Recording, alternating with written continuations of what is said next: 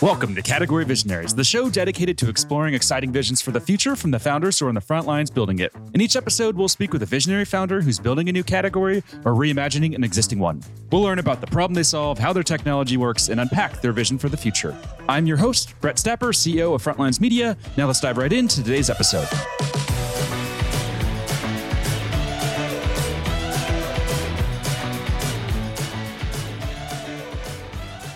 Hey everyone, and thanks for listening. Today I'm speaking with Tom Trowbridge, co-founder of Fluence Labs, a Web3 native computing platform that recently raised $9 million in funding. Tom, thanks for chatting with me today.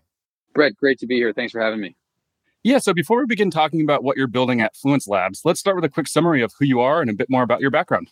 Yeah, sure. So listen, I've been involved in the blockchain and distributed ledger space since 2017 when I helped found Hedera Hashgraph, which is, a HBAR layer 1 consensus algorithm, which is a real competitor potentially to Ethereum, which is doing, I believe, if not the most, maybe the second most number of transactions since inception.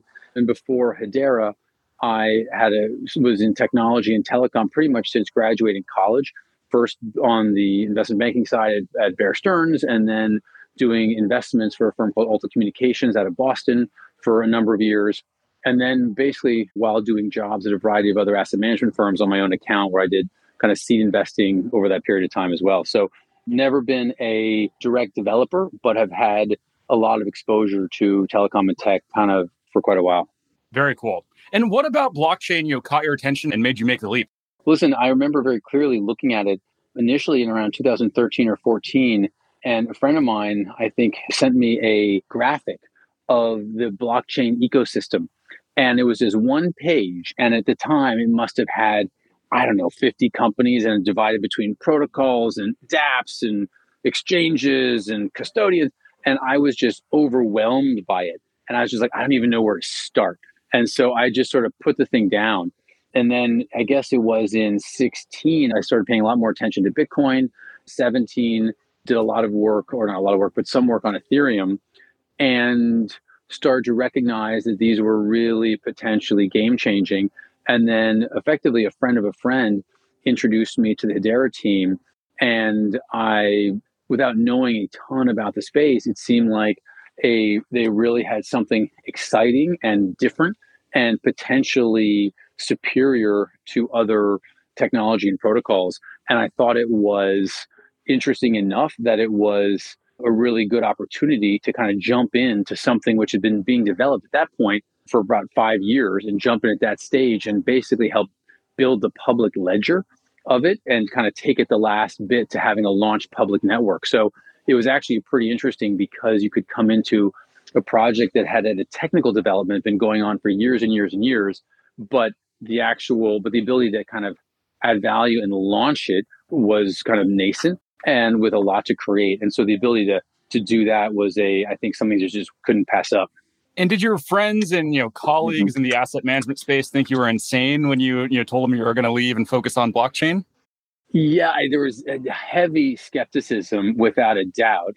And you can kind of tell by the people who invested in different rounds of my different projects. And so sort of very few in the first kind of stages. And then when it started, people could actually tell it was working and other markets went up. And all of a sudden, that number of people who wanted to invest increased significantly.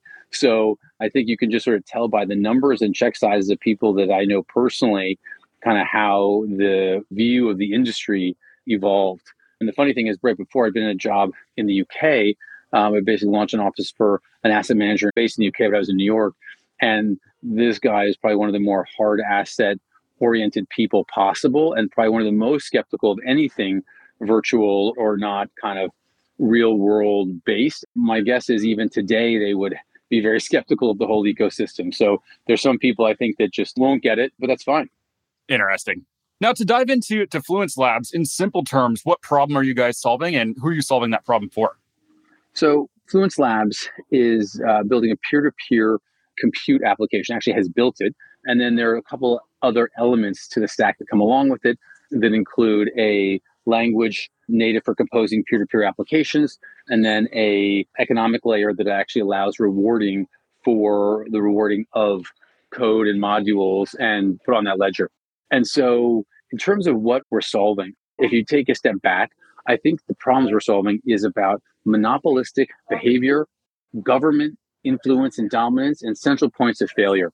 And so I think that those are kind of the real core of it. And if you take a step back and try to evaluate each one of those, you'll sort of see what I mean. So mainly referring to the cloud. And so the cloud works perfectly fine right now. But if you look at it, you realize that cloud revenue is growing dramatically. And they're doing that because they have massive pricing power.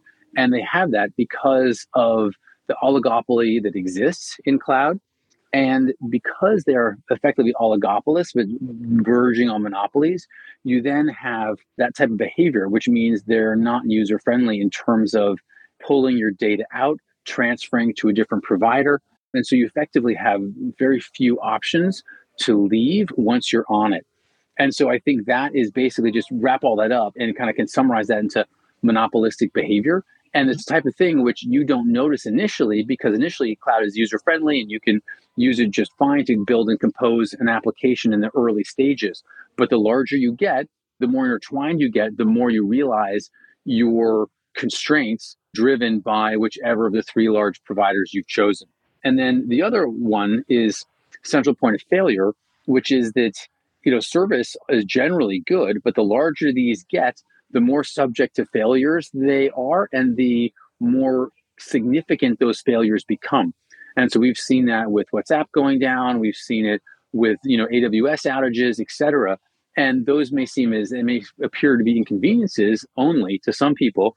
But, you have parts of the world that, government agencies run on WhatsApp effectively.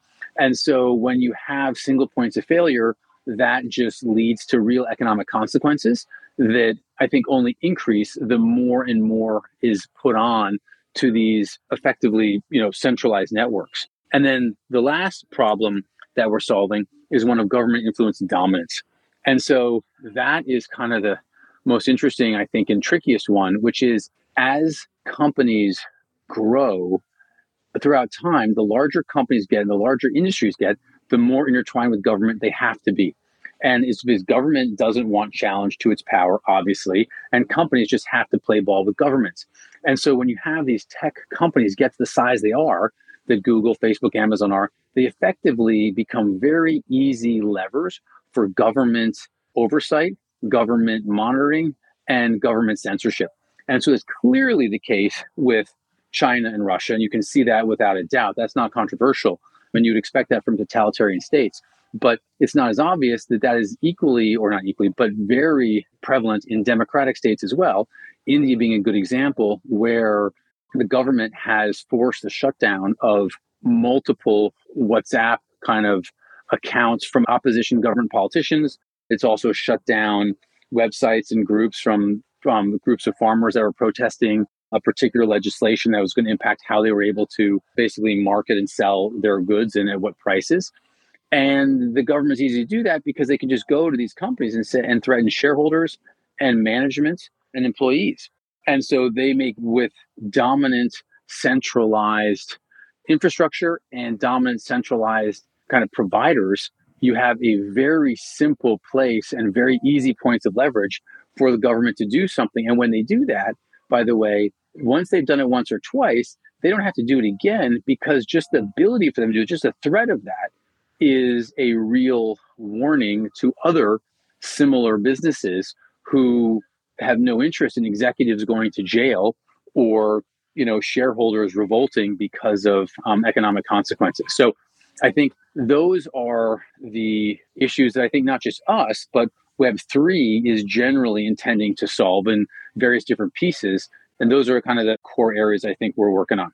Fascinating. And who's the typical user today, and how do you see that user profile evolving in, let's say, the next 2 or 3 years? Well, right now, where we are is we've launched the protocol, and so the compute works. And so what that actually, just to be clear, people understand what that means, is that peer-to-peer compute, just what that, because that's sort of theoretical in some ways, or a high-level sounding term, means that right now, if you were to perform computation or you wanted to do something simple or complex, it could be anything from a counter on a website to perform several different operations on a document. Right now, what that would mean is it would go to one place, probably the cloud, It would perform the program, would perform the operations, complete it, and then return it back to your desktop, phone, whatever it is. What a peer-to-peer application or a peer-to-peer compute means is that you can, instead of going one place to perform that operation, the software looks up all the different places where that operation could be performed. It could be performed multiple places and multiple hosts in multiple countries and multiple jurisdictions, finds whichever place is closest or cheapest, performs that operation, looks for the next operation and where it can perform that, performs it, then looks for the next operation and where to perform that, performs it, and then comes back. And so what that means is that each of those operations that's performed can be done in multiple locations. So any one of those kind of hosts that perform it could go down and others provide backup. And if all doing one operation go down, it doesn't impact the ability to complete the other operations as well. So that's the effective point. The other element of it is that the operations, the compute, can happen very close to the data. So if you have all your data and a huge amount of data sitting in a data center somewhere, it's inefficient to try to run compute on that somewhere else. So you want to run compute on that data. And so that is about, compute at the edge. Or say you have a car in the sort of new world of electrical, vehicles where you're collecting lots of information.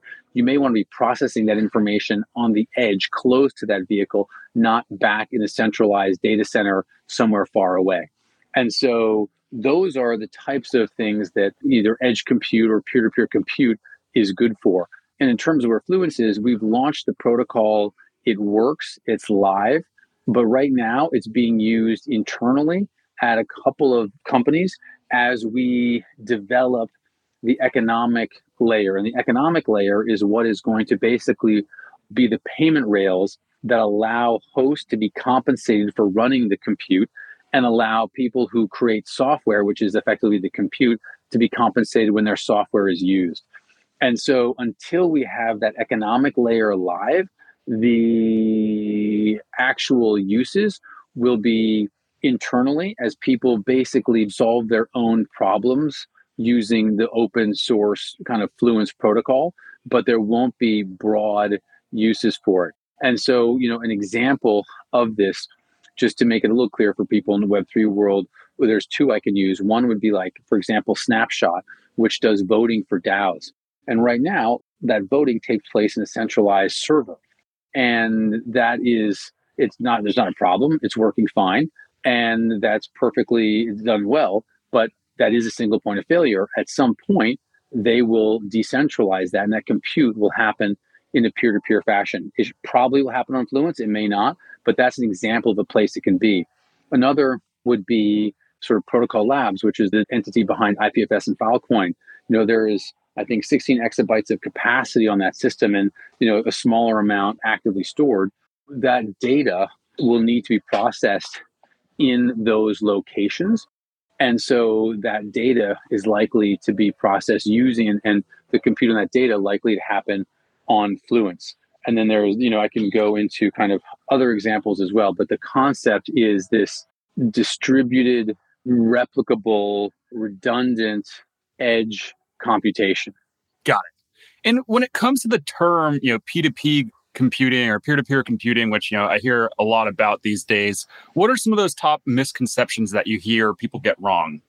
Well, the first is that peer-to-peer these days seems synonymous with blockchain. And that's just not the case. And so if we think back for a second, what was the first peer-to-peer use case that caused us a big splash? Napster, right? Napster was way before Satoshi. And so, I think that we have to remember peer-to-peer actually predates blockchain. And the important thing that I mentioned that on Fluence is that Fluence is not a blockchain. We will use blockchain for payment tracking, for verification and validation, but the actual compute does not happen on chain. And so I think the distinction between peer-to-peer and blockchain is important. Blockchain is actually, and there's a lot of people won't necessarily love this comment, but blockchain is actually a subset of peer-to-peer. And so that's sort of one misconception. The other misconception I think I'd make is that people think of peer-to-peer as, a lot of home computers, like a lot of desktops at home, linking up with one another. And that's kind of going back to maybe even the Napster days. But all that means is that computers and drives connect with each other without a central intermediary. And so you can have peer-to-peer between 5 9 data centers where they're communicating with each other, either directly or via a protocol, but are not in a central system like AWS. So I think those are probably, and so that is when we say peer-to-peer, we don't just mean people running applications on their home computers, but we're actually thinking about potentially very robust data centers running and processing information, but just doing it in an open source and open environment. Got it. Now, to switch gears here a little bit, you recently raised a $9 million Series A from a really impressive list of investors. Why do you think they're so excited about what you're building there? I think those investors, which include Multicoin led it, and we have a number of Tiger Global was involved, and Protocol Labs, so I mentioned earlier, Arweave, and then a large number of other terrific investors. And they're also following on, 1KX, who was a seed investor, Blockchain and Distributed Global, all of whom invested early as well. And I think they recognize they're all very sophisticated Web3 investors, and they see the potential for where peer-to-peer can go. The other point I think is worth mentioning here that I haven't discussed yet is a whole entire concept of composability. And that is kind of a huge piece of what Fluence is, which it takes a second to unpack it because it's complex. But I've mentioned Fluence as a peer-to-peer compute layer, and that's 100% true. The additional piece of it is this language called Aqua, which I mentioned earlier, and that allows the native composition of peer-to-peer applications. So right now, if you were to create a peer-to-peer application, you would have to write from scratch, most likely, a large number of operations that involve looking up, validating peers, and then pulling data and processing it and sending it back out. Aqua abstracts all of that. And so it dramatically simplifies the building and composition of peer-to-peer applications. And so we think what you end up with ultimately is you're able to build applications as simple as assembling kind of building blocks like you do for those who are familiar with it in the DeFi ecosystem.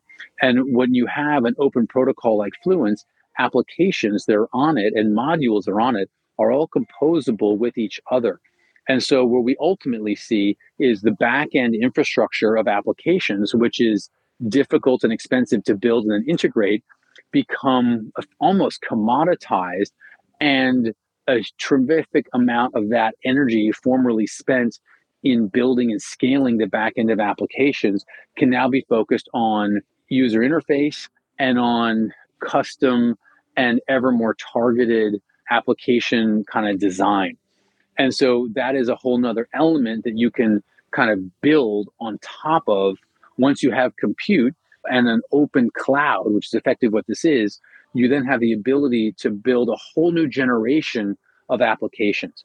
And so this is a very long answer to your question, but I think these investors see the opportunity for peer-to-peer. They've seen it work in blockchain with regard to cryptocurrency. They've seen real traction in storage with Arweave and IPFS and Filecoin.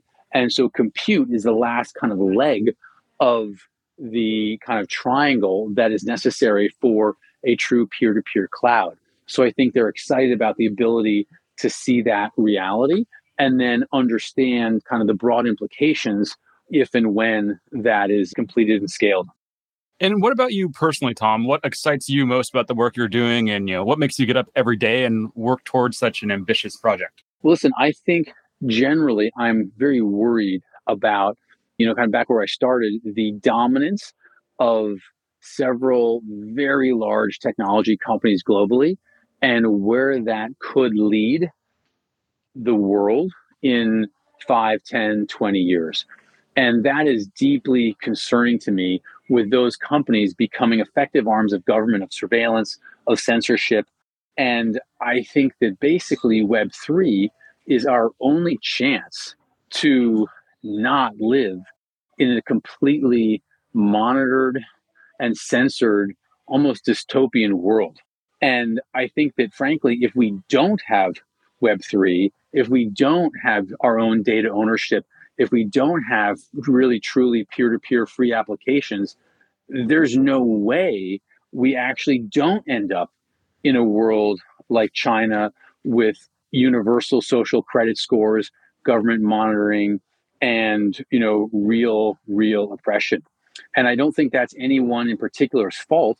I just think that that's just the natural evolution of companies and governments is to grow stronger and try to increase power and stay in power. And that's just kind of the way things always work. No one has ever, or I guess very few people have actively or deliberately given up influence and power when they've had the chance. And so I think that is what I would like to have, but personally, and have Fluence play a role in helping to avert. And if we zoom out into the future, what does that future look like for Fluence Labs? Let's say, 3 or 5 years from now. I think we'll have a fully functional, robust stack of peer-to-peer compute, which is actively deployed in thousands of nodes, providing compute for a wide number of applications. I think the most interesting thing, though, will be all of the modules and software written and hosted on Fluence, which are then composed by anybody globally into applications, the likes of which are hard for us to imagine. And so I think back to when the internet launched, and even back in 96 and 98, you couldn't think of Uber and everything else. You actually had to have the iPhone. You had to, have location become a part of it. You had to have mobile devices become a part of it. You had to have a couple different things happen. And then all of a sudden, you started seeing applications like Uber that you never would have envisioned, not only when the internet began, but even when the iPhone began, you couldn't have thought about that. And so I like that analogy as a way to think about an incredibly ubiquitous application that we take for granted these days that was hard to imagine when the blocks were first put together that enabled it. And I think about Fluence a little bit that way, where when you have the blocks of real composability and real peer-to-peer, it's hard to fully conceptualize the different creativity that will unleash. And so I don't have a clear vision of what that world will be, but I think it will have a change in our lives that will be similar to the change that mobile effectively combined with the internet has brought to our lives so far. Amazing. All right, Tom. Well, I think that's all we're going to have time for today. But before we wrap up, if people want to follow along with the Fluence Labs journey and keep up with you, where should they go? Well, I am the Tom Tro on Twitter. You can find us at Fluence_labs. Those are probably the best way. Tom Tro, Telegram, Fluence Labs, Telegram as well. But join our group, follow us on Twitter, and stay tuned and feel free to reach out and ask questions. Amazing. Well, thanks again, and we look forward to seeing you execute on this vision. Let's keep in touch. Great. Thanks so much, Brett. Cheers, Tom.